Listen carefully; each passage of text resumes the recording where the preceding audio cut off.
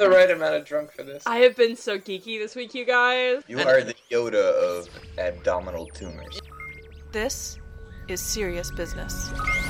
Greetings, I have nothing to say, but this is Serious Business. I am Jeff, your host for this week's episode, and tonight we have an exciting pre-Halloween improvisode. It's going to be full of things that we totally planned out and know exactly how to tackle properly. Actually, we're going to wing this one, do it live, because we feel like it. But I swear we've got like a good concept for next week. I swear. Promise. You ride this one out, folks. We pinky swear. Yeah. Bear with us. Mm-hmm. See, even the guy in the car agrees. Mm-hmm. He's all over this. Oh, yeah. So, joining me this week, we've got Kristen. Kristen, how's it going? It's going well. Glad to hear it. So, Kristen, do you have... Ooh, nice. That wasn't me. Oh, It was me, sorry. very I nice. didn't think it would be that loud. Kristen- You're stepping on my moment.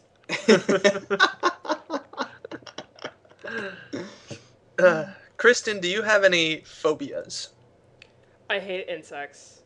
Oh, yeah? Yeah. All kinds, or... If they're small enough, I can deal with it.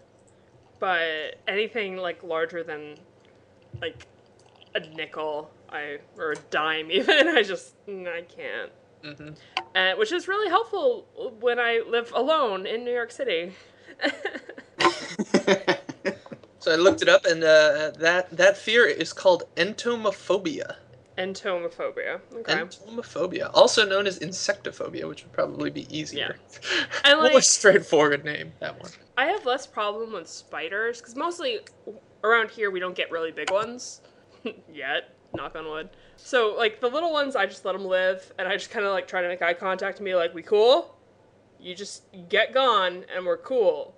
But insects, just no. No mas. No mas. No mas. So Yeah. I've dealt with the scourge a couple times in my new place. We get an exterminator who comes once a month, and that's cool, but sometimes it, like, draws them out. And so, like, one time I was standing in my kitchen just getting a drink, and I'm like, I don't remember that not being there in the floor. Oh, no! And that one was nearly dead, so I just swept him up and flushed him. But another time I got home, and I just, like, went to the sink, and there was some dude just hanging out in there. And so I just put the hose on him and dealt with that. But yeah, luckily he was in the sink, so I could just drown him. But, yeah. Yeah, I'm terrible about, like, killing bugs and insects. Like, I see one and I'm just like, oh. Like, I was raised on, like, too many sappy Disney Bugs Life type of messages. I'm just like, oh, go outside, little friend. Oh, no, You'll I just don't fine. want to, like, feel it squish under my hand or foot, so. I see. They can die in a fire, for all I care. Kristen, you want to hear my worst insect story? Maybe. So, when I was in college, my roommate, freshman year, would put food under his bed. Oh, no. As you know, is a mistake. And I once left a box of Pop-Tarts No. on the floor next to my desk. No. And I ate one, and I left the other one in there for later. No. So later came. I already don't like It was this. nighttime. I was playing a game or something, finished all my classwork, pick up the Pop-Tart. I take a bite. No. I look down, and I notice that my No. chest is covered in tiny ants. I'm like, that's weird. Then I look at the Pop-Tart, and I notice that it's full of ants, and I'm like, that's also weird. And the first thought that enters into my head is there any way that I can still eat this? Oh, no. Because I really wanted that Pop-Tart. Right. Wait, did you bite into the... Did you eat ants? Oh, yes. Oh, my God, yes. Many ants were eaten Oh. in that one bite. Well, don't bury the lead. I mean... Yeah. No. I was trying to imply that. but- Yeah. That is the thing. So with now this- that I know your phobia, Krista, I'm going to happily relay as much information to Yeah. exacerbate your phobia as I'm possible. pretty sure it comes from Nightmare Before Christmas Mm-hmm. when they unravel Oogie Boogie. Yeah, Ooh, Yeah. that's great. But the thing with this phobia is that it does, like, keep me neat and clean. Like, I am so good about doing my dishes Mm. because there can be no leftover food anywhere except, like, in the garbage can. Right. So it makes me kind of squeamish to take out my garbage because I'm like, what's in there? And I just like really hastily like hog tie it up and then throw it outside. But yeah, it keeps me good about doing my dishes, so it's helpful in a way. No, that's good. So there are useful aspects of that phobia. Yeah, but when I had roommates, I would just like make them deal with it. So. Cool. So what, if anything, are you drinking this fun? That was a 10-minute digression about insects. Hey, that's the point of the improvisode. I'm gonna stretch this out. It's bullshit. Yep. I'm drinking a gin and tonic with a splash of lemon lime seltzer. Ooh. Yeah. Ooh. Keeping it classic. Hell to the yeah. So moving on, we got Rob. Rob, how's it going? It's going well, Jeff. Doing well and bug-free over here. Glad to hear it. Very glad to hear it. There are no ants in my mouth. Yeah. There aren't ants in my mouth all the time, Rob. Just that one time. That's already one time too many. Yes. So, Rob, what, if any, phobias do you have? I'm also probably susceptible to the animal kingdom. Not bugs, but I'm okay with bugs. Like, I can deal. But there's something about, like, small mammals that I'm just, like, not okay with. Like, anything smaller than a chihuahua, I don't want near me. Yeah, Christian reminds me, too. The exception to this is big, like, those really big white bunnies, for some reason. Just white ones? Yeah, they're usually white when I see them, and they frighten me. Some Monty Python thing? I don't know Monty Python. No, he's thinking of like the creepy Easter Bunny meme. Like those sorts of. Well, yeah, with like the pink eyes and like the big feet and a weird grin. Yeah, those disturb me. That's unsettling to me. I don't want to be near those, and I don't want to look at them. But that's pretty rare. They're not like big white bunnies, like just out and about. But like, I don't know if like as a child I had a bad like mouse experience or something, or I've seen too many rats in the urban environments which I've lived. But there's something about actually now that I think about it, I was bit by a rat in my adolescence. Maybe that has something to do with it. But yeah, I'm just not down with like. I mean, squirrels are everywhere. They're okay, but I don't want anything to do with small mammals. Get them away from me. Yeah. And rabbits, the big rabbits. Even small rabbits are okay. It's just those big white ones. What's I don't know. That's got to be something specific. Are you Googling what I have, Jeff? I guess fear of large rabbits. It's tough. Hold on. Yeah, it's very specific. Yeah. It's not a fear of rabbits. It's a fear of large white rabbits. Yeah, I found that out the hard way. I tried to send him an encouraging picture of a bunny, and he just is like, no, never do that again. Like, what? All right. Are you afraid of bunnies? Wait a minute. There is a name for this. What? It's lepriophobia. Lepriophobia, a specific phobia, is an abnormal, debilitating, and often paralyzing fear of evil mutant bunny rabbits. It is among the most common phobias in the Western Hemisphere. I feel like this is some Wikipedia level bullshit here. Yeah. This can't be real. Most common? Rob, did you write that? No, yeah, I didn't write it. Maybe someone wrote it just as we were recording this, but this feels. So like we'll the NSA is listening to this call and decided to make Rob feel better. Apparently it's part of a group of phobias known as microzoophobia, or fear of small animals. Yeah, this that's me. This can't be real. But anyway, if it is real, great. There is a name for your there is a name for your condition, Rob. Well, that's the first step in curing it, I guess. Overcoming it, yeah. Just cover you in bunnies. No. Fall asleep, covered. I heard somewhere that they like scream. They scream like children. That's when they're attacked, they scream. Yeah. Oh man. I can't deal with that. Did you ever watch Watership Down? Or read? I should actually. The proper question is: did you ever read Watership Down? No, I didn't. It's excellent. You should give it a try. It might help you. Because it stars bunnies. Is it like Animal Farm but with bunnies? No, it's more heartbreaking.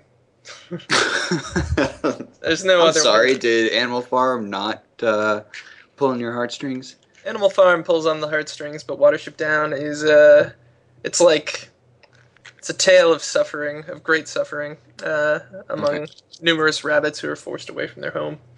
So it's like Secret of NIMH, but with big bunnies. Yes, very similar to Secret of Nim. So, Rob, what, if anything, you drinking this fine evening? I have a Boddington's pub ale.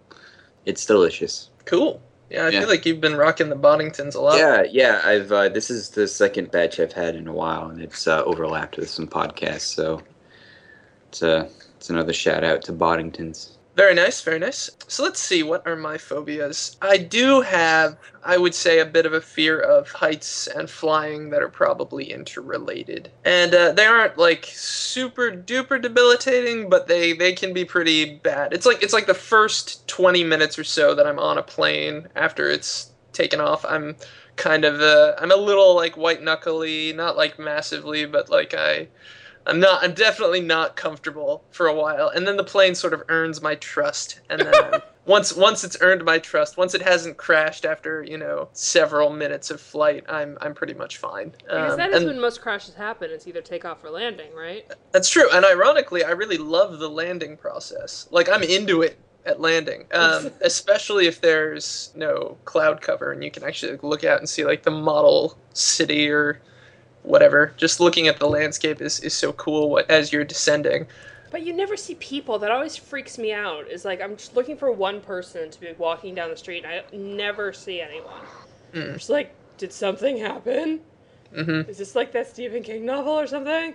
I don't know if that was a specific Stephen King novel, but it feels like it would be. I'd bet it would be, yeah. You do see cars, though, and like traffic patterns and that kind of thing. Yeah. And at night, it's really cool because everything looks like a giant sort of circuit board or something. You see like all the lights moving around, and that's always fun.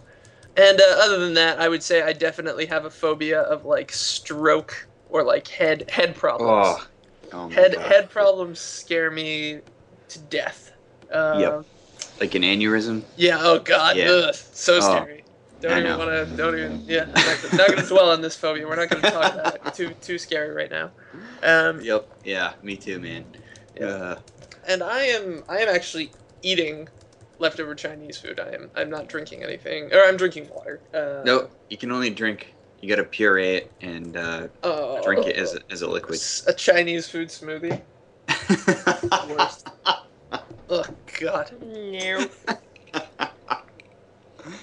They call it General So's tears. Nasty. Anywho, so let's think of something fun to talk about. No, let's talk about our fears some more. Let's share. Let's not share about fears anymore. Fears. I don't know why I picked fears, man. That wasn't a good idea.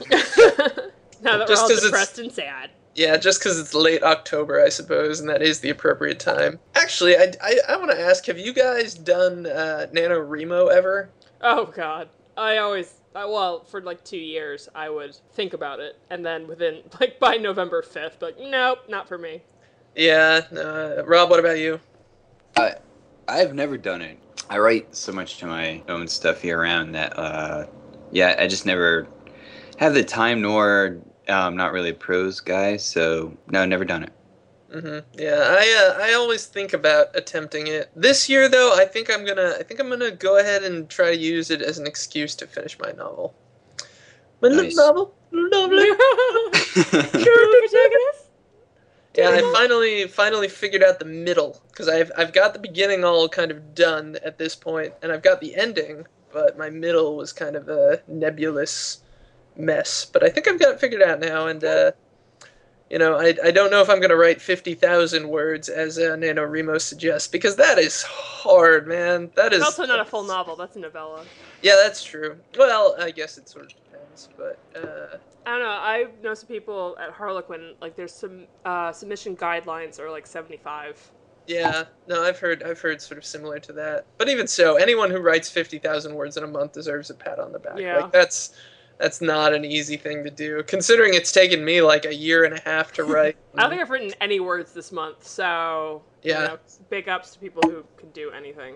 No, it's taken me a year and a half to write like 27,000 words. Mm-hmm. Anyone who does 50,000 in a month, I'm in awe of your discipline, because it is not easy going. Can we use this time to workshop my Sleepy Hollow script idea? Yes. What is your Sleepy Hollow script idea? So Audible did this promotion where they had Tom Meissen from the TV show Sleepy Hollow read the Washington Irving story, and they had it for free. So naturally, I like a deep-voiced British man speaking to me, and so I was listening to it. And, you know, the story is, like, so common that listening to the actual original words is kind of eye-opening. And just realizing that Ichabod Crane is supposed to be, like, awful. He's supposed to be annoying and kind of terrible. Oh, yeah, that was always one of the weird things about the Sleepy Hollow modern TV series, is that, like, yeah, Ichabod Crane is not a likable fellow. Yeah. And I mean, like, in the Tim Burton movie, like, he's, you know, kind of annoying, but, like, he's still the hero. And in the story, it's Brom Bones who's the hero. I mean, he's sort of, like, a big jock or whatever, but he's still, like, the good guy. And then, like, there was this line about how Ichabod just really loved, like, fantastic stories about witches and things. And so basically, I would love to write a mashup of Sleepy Hollow and The Wicker Man. That's an interesting thought. Where, like, you know, Ichabod comes to town and, like, I don't know, he sees Katrina being, like, a midwife or something. And he's like, witch, you're a witch! And they all are like, okay, sure. And then they just basically, like, band together to freak him out and run that nerd out of town. I like it. There's no story to it, though, so let's workshop this. Let's see. I feel like we would need atypical witches, because I'm tired of the way witches are portrayed. Well, I'd like them to be, like, not actual witches, but just, like, you know, like, they're good with herbs and they can, you know, deliver a baby, but... Right. Yeah. No, I mean, even have them be, like... Well, did you have a time period for this? Whenever Sleepy Hollow is set. Like the original Sleepy Hollow, Yeah. so, you know, back in, the Something 19th Like century. Pre-America. Oh, is it pre-America, really? I think No. so. I always thought it was like the 1800s. Yeah. usually. Okay. Well, Like all right. 1840s or something. That's my guess. Let's look it up. I already did this a little with Kristen, and my tendency was to somehow actually put an actual supernatural element into it, and then all the conclusions I would draw would be the Tim Burton movie, basically. Well, I wanted the horsemen to be actually real, but like everything else, they're just like normal people who happen to know a lot about, you know, medicine or something. There also happens to be Ghost. Christopher 1820. Walken. Yeah. Oh god, that was so scary when the mother wakes up and he's like looming right over her. That was a fear of mine. It's just like waking up and someone like on top of you. It's just like, hey, I can't get away now. That's fantastic. And now he's kissing me with his sharp pointed teeth. Fantastic. Teeth were sharp and pointy. Yeah. Maybe we could make the Headless Horseman a woman. That would be neat. Why? Headless Horsewoman. Yeah. I just like the idea of trying to, Crosscast stuff? I guess, trying to subvert a lot of the typical stereotypes that are found kind of in that time period where, like, you often have witches who summon, like, powerful familiars, and typically the witch is, you know, this kind of sultry or sneaky woman, and the familiar is more masculine, and I think it would be neat to sort of mix, you know, switch that up. Have, like, a male figure who summons a female figure of power.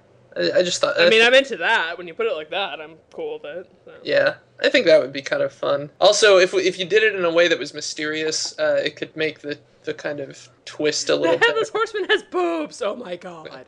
Oh, the other one too, where like you kind of set up all of these archetypes where you have like the typical witch or someone who even looks like they're hiding as the typical witch, but then it turns out all along it was like the fat mare Yeah. or someone like that who was manipulating this headless horsewoman. I don't know.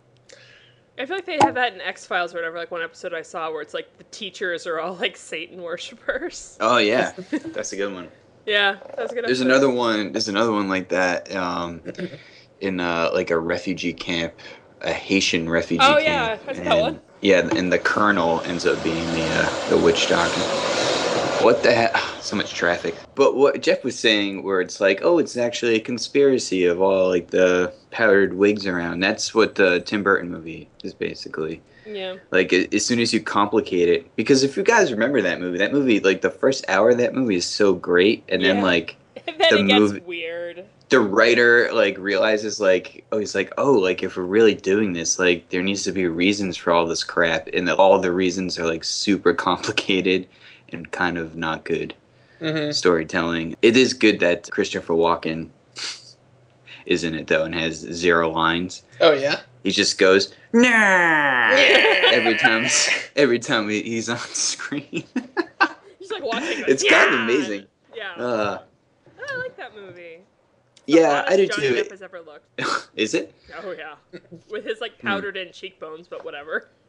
Mm-hmm. Yeah. Oh god, all the stuff with his mom though was so scary. It's like, I don't hey remember kids, much in of it. Iron Maiden. Oh yeah, in Iron Maiden. I do remember that. Yeah. Yeah, Yeah, because she was the witch, right? but not Or really. accused of being one or Right. something. See, that's right. the thing. It's just like, oh, she was sort of sensitive to nature and like like drawing symbols in the sand.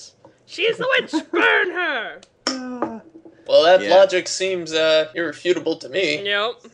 It's very straightforward. Case of cut and dry witchery. Can we talk about other Johnny Depp-esque horror movies? Because I recently decided to watch The Ninth Gate. I love that movie. Yeah, I watched the first half of that recently. Yeah, that is... It's like- just so he's like so nonchalant about like, oh, so that woman just flew down the stairs. That's a thing. Yeah, I'm still not quite sure what I saw. Hell. Like I like Roman Polanski generally, but I feel like he doesn't know how to end movies typically, or he comes up with great twists, but he doesn't know how to reveal them. That's it. He doesn't do good reveals. But this movie, like throughout, is very nonsensical. Like it just doesn't feel. It's like all of the lack of subtlety that his reveals typically have is just sort of throughout the movie instead of just isolated to a single reveal. Like, did you guys see Rosemary's Baby? Oh, I don't know if I've seen all of it, but I mean, Alright. I'm familiar with his work. Yeah, I won't reveal it, but for people who have seen it, everyone knows the end of Rosemary's yeah, well, Baby, no, don't they? it's the specific way the scene is handled. It's just silly. Like it's really silly. I like it. I would agree with you that it seems, now that you watch it, it comes off as a little like Twilight Zone and like a little dated. It's the champagne toast, really. Like Yeah, that no, part of it. it comes off as it comes off as kind of cheesy, but there's another sort of like a layer to underneath that is pretty sinister and I think sells the movie I mean, pretty as someone well. who's dealt with New York real estate, I think that movie makes total sense. No, I feel like The Devil's Advocate is like a better version of the Ninth Gate kind of concept in almost every single way. You know, and that's still not a perfect movie, but it handles it a lot better. This idea of like, It's a surprisingly good movie. yeah, of there's something nefarious about this seemingly everyday form of Yeah. evil that turns out to actually be supernatural, but obviously, you know, works as a metaphor. Lawyers are evil. Yeah. I also saw this one. I can't remember as well because I saw it longer ago, but I saw From Hell, and I remember. yeah. That Yeah, movie is Gross. yeah. Well, it's not I pretty barely remember gross. watching it. It's Yeah, I watched it it's pretty recently. really It's gross. long. I don't remember a lot of stuff happening. it also had kind of a bad ending, if I remember correctly. Where Yeah, it's like isn't it like Emperor Palpatine ends up being Jack the Ripper or something? No, it's Bilbo. yeah, it's Bilbo. That's right. Bilbo Sorry, I Baggins. got my short. Yeah, and then older white Johnny Depp actors. like gets high on opium and dies or something. I He don't know. finally God. ODs after he's built up a resistance to it, but whatever. And then Hagrid finds him and says, "Goodnight, sweet prince," while putting coins on his eyes, mixing his illusions to things, and that's it. Yeah. Yeah, so Uh, Johnny Depp in horror movies, he's got kind of this history of, I don't know, sort of ups and downs, but mostly downs, I'd say. Yeah, well, Secret Window's pretty bonkers, and I don't remember being particularly scary. That's a Stephen King short story, I think, too. Mm-hmm. What's And then the concept there? And the concept is he's a novelist, I think. He's out in the middle of the woods trying to get work done, and then A like Stephen it's King like- story about a novelist. I know, right? Tell me another one. Shocking stuff there. He's out in wilderness trying to get this done, and I guess it's the whole like he's writing like something like really grisly, and like, you know, fiction and reality start blending together, and it's that whole like, what is reality? Why am I covered in blood kind of thing. So and I don't remember it being particularly good. And I've never seen the astronauts. I'm sorry. Wait, what is it called? Is it The Astronaut's Wife? Or he's the he's the astronaut. He goes back from a mission and he impregnates his wife, and he's like evil now from space. He's space evil. And this has been another segment of Rob summarizing movies he's never seen. And I think space evil needs to be like a trademark Rob term. He's space evil, and it's kind of like evil. That seems like a whole trope thing. It's kind of like Roseberry's Space Baby, except he has a more antagonistic role as the returned husband from space. Mm-hmm. And I guess that's a horror thriller. Yeah, I just wanted to point out some more Johnny Depp horror movies that weren't getting mentioned. Yeah, I have a pretty thin list of horror movies that I think are really great, but I have a wide list of horror movies that are not great. Thin list of horror movies that are great. The Descent is very high up there. I love The Descent. I think that's one of the best movies I've ever seen. I only saw it once. Yeah, and what's cool about that movie is that it sounds, from the synopsis, like it will be bad. It's like, a bunch of women go out on an intense caving exploration. Only there's monsters. Can these attractive young women survive in The Descent? But it's like not that at all. No, it's not that at all. Like the characters are actually like incredibly well developed, and they are not like bimbos, and they fit none of the horror movie stereotypes. They're actually very competent people. When they make mistakes, it's understandable. It's not like, oh, you idiot mistakes. It's like, oh God, something horrible is happening in this cave, and we have to cross this really dangerous thing in order to escape, so we have to attempt it. And, like, in the process of trying to attempt it, I get cut really badly on my leg, but I still make it. Like, it's stuff like that. And it becomes more about endurance than anything else. Also, like, the monsters are almost an afterthought. Like, the cave is really the scary part, and that's really good. And then, the conflict between the characters is also excellent. Part of their development is that many of them don't like each other for very potent reasons that aren't just, like, you know, superficial or dumb. So yeah, I love The Descent. I think that's probably one of the best horror movies I've ever seen. I also like 1408 a lot. That's sort of based on a Stephen King short story with John Cusack and Samuel L. motherfucking Jackson. Yeah, you like that one? Yeah, it's less of a horror movie and more of a movie that happens to have some horror in it. But yeah, I like it. I just think it's a good character piece. Yeah. And it's got like 2 or 3 moments that are exceptional. Just like, I was out! Which I quote to this day when referencing many events in my life. Namely, trying to drive out of New York City. Turn around and take the bridge. No! I was out! Did they ever play Hotel California in that movie? I don't think they play Hotel California. What the fuck? I know. You can check out, but you can never leave. Mm-hmm. No, they played that. I can't remember the name of the song, but it's that song that goes, "We've only just begun." Like, what is that song? I remember, the only thing I remember about 1408 that I loved, and that was actually very scary, was that there's like a sequence early in the movie when John Cusack checks in. He's waiting for something spooky or weird to happen, and we're waiting for something spooky or weird to happen, and like for a long time nothing happens. Yeah. And you're just like waiting and waiting and waiting and waiting, and it's like it's unbearable because I mean, we all bought the ticket, we know something weird is going to happen, and it just becomes a question of when. In the first hour, so there's a sequence where you're just like, okay, when is the first like horror beat gonna come? And it waits longer than usual, and it's excruciating. Yeah, and one of the best parts about it too, I think, is that like throughout that process, John Cusack is skeptical. So you as the audience, you have that anticipation, but he's just like, nothing happening there. And then when it finally does start to happen, it's like, it's just sort of subtle and weird. Like, yeah, it wasn't what I expected it to be. Yeah. It's like, you're right. It's not even, I don't even think of it as a horror movie. It's more like I don't know how to describe it. It's very strange. It's like one man's psychological breakdown. Yeah. Another Stephen King movie about an isolated writer. Yes, exactly.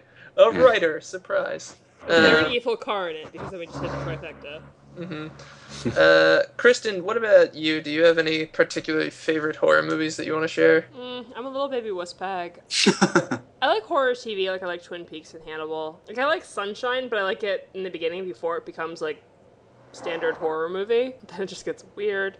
I don't ever need to see a vibrating scalpel go into anyone's spine ever again. Ugh. Yeah. That's the noise it made. Ugh. Yeah, exactly. No. Wait, what is that from? From Sunshine? Yes. I don't remember the vibrating scalpel. Oh, I do. Maybe it's just like he stabbed it so hard it's like shaking, but I seem to remember it like buzzing or something. Oh, okay. Yeah, that movie takes a weird turn from grim space adventure to slasher. It's very strange. Yeah, and I mean it's still like some of the Pinbacker stuff is okay, but like when his whole arm skin gets ripped off, Ugh. it's like Yeah, that was cool. that was my least favorite part of Hannibal too. I love that movie so much. It's a great movie, but it just takes a very strange turn. So Yeah. yeah, I like strange turns though. yeah. I like Speaking... the oh, first sorry. movie it was before it became the second movie. I like the first movie more. Speaking of strange turns, you guys want to move on to Geek of the Week? Sure, That was my best segue ever. it was the best. The best around. Nothing is going to ever bring it down. Let's actually just take a quick refill break, and then we'll be back with Geek of the Week. So we'll be right back.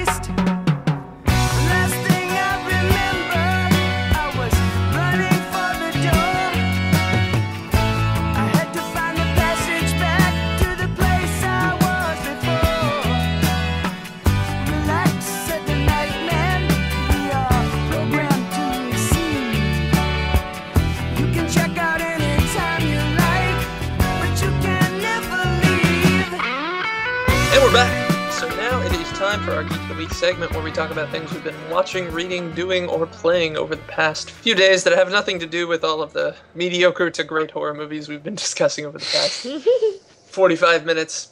So let's go ahead and start with Rob on that one. Rob, I'm hot seating you yet again. No. Rob, what have you been up to lately? God, nothing, and Nothing. it's pretty sad. But let me shout out. Just read a very touching, very interesting article at the AV Club where we recorded. It's called "Fake Deaths, Cheap Resurrections, and Dealing with Real Grief," Oh, thank by- God. and it's by a gentleman named William Hughes. And this plays right into our very real health fears, Jeff, that we were discussing earlier. Oh, because God. the first like 3 paragraphs are pretty harrowing, discussing this guy's very sudden death of a fiance. But he goes on to describe his emergence from grief in the past year, and then his reacclimating himself to pop culture. And he's talking about the Star Trek sequel and Guardians of the Galaxy, and some books and comics that he's reading, and how his perspective on the way death is used as a plot point has really changed, and how haphazardly it's used and how cheaply it's used, to borrow a word from the from the title, and how frustrating that is when you've really dealt with something like, I mean, much of us have dealt with death of maybe an older family member or something, but with like a tragic death of an unexpected death, how that changes, because that's what's mostly depicted in these kinds of fiction anyway, and how that really changes your perspective of how death is used as a flimsy way, in a manipulative way, and how maybe that's wrong, or maybe he needs to get over it. It's kind of left up to you, and he's sort of self-aware about that. But I've always said that, I mean, just today I saw that they're resurrecting the Robin from the newest Batman series. I'm like, man, there's no weight to it anymore. And from comics to TV to movies, especially in franchises, death is such a light and airy thing that just gets used all the time. and not really compatible with real life. And I don't know. I liked the comparison, and I liked how earnest the writing was. So AV Club, Fake Deaths, Cheap Resurrections, and Dealing with Real Grief. We'll put a link somewhere. Cool. We'll tweet it too. Yeah. Yeah, we need more Land Before Times. Yeah. Where the death is real and sad Jesus. and horrible and overcomable as well. Those movies were shattering. Well, the first one was that the First, rest, yeah, Well, it's the I only one I've watched seen. the first one. But the Yeah, the tree rest- star. Yeah, me too. I mean, I cried when a leaf died, for fuck's sake. Yeah, exactly. Yeah, that sounds right. That sounds about right. No, the first one is the only one of those that's a real movie. The rest of them are all just like Yeah, gold right, digging, right. garbage. Cool. So let's move on to Kristen. Kristen, what have you been up to lately? So last week I got to go see Cabaret on Broadway, and it was still Alan Cumming, who's been playing the role for years, and he's just as fantastic as you could imagine. Lots of audience interaction, which was really fun. Like, you know, it starts out and he introduces everyone the Kit Kat Club, so the girls are beautiful, and the boys are beautiful, and so he's introducing, even the orchestra is beautiful. But he's introducing the boys, and he's like, here's Hans on the horn. He's the best at blowing. And then he points out in the audience, like, oh, except you came back. Hello. So it was beautiful. And it was actually Michelle Williams who's playing Sally Bowles. And she was really good. She played her very fragile, which was interesting. Very, 2 seconds away from total breakdown. A lot of people kind of play her just sort of angry and just pissed off at the world, but this is very, still optimistic, happy person who's a washed-up singer who's had several abortions. You know, like you do. We were sitting at a table, which is super fun. So we had a little lamp there and felt like you were in a real club and everything. We got a really expensive drink in a sippy cup, so I don't spill it all over myself, with a very attractive shirtless waiter. And it was just amusing because there's some people who had no idea what the show was about. And it's it's early 20th century Germany. What'd you think was happening? Because someone gasped when the first swastika came out. Really? Yeah. Cabaret? Yeah. Some people who were laughing very uncomfortably during a lot of the second act, too. So, Yeah. yeah. Yeah.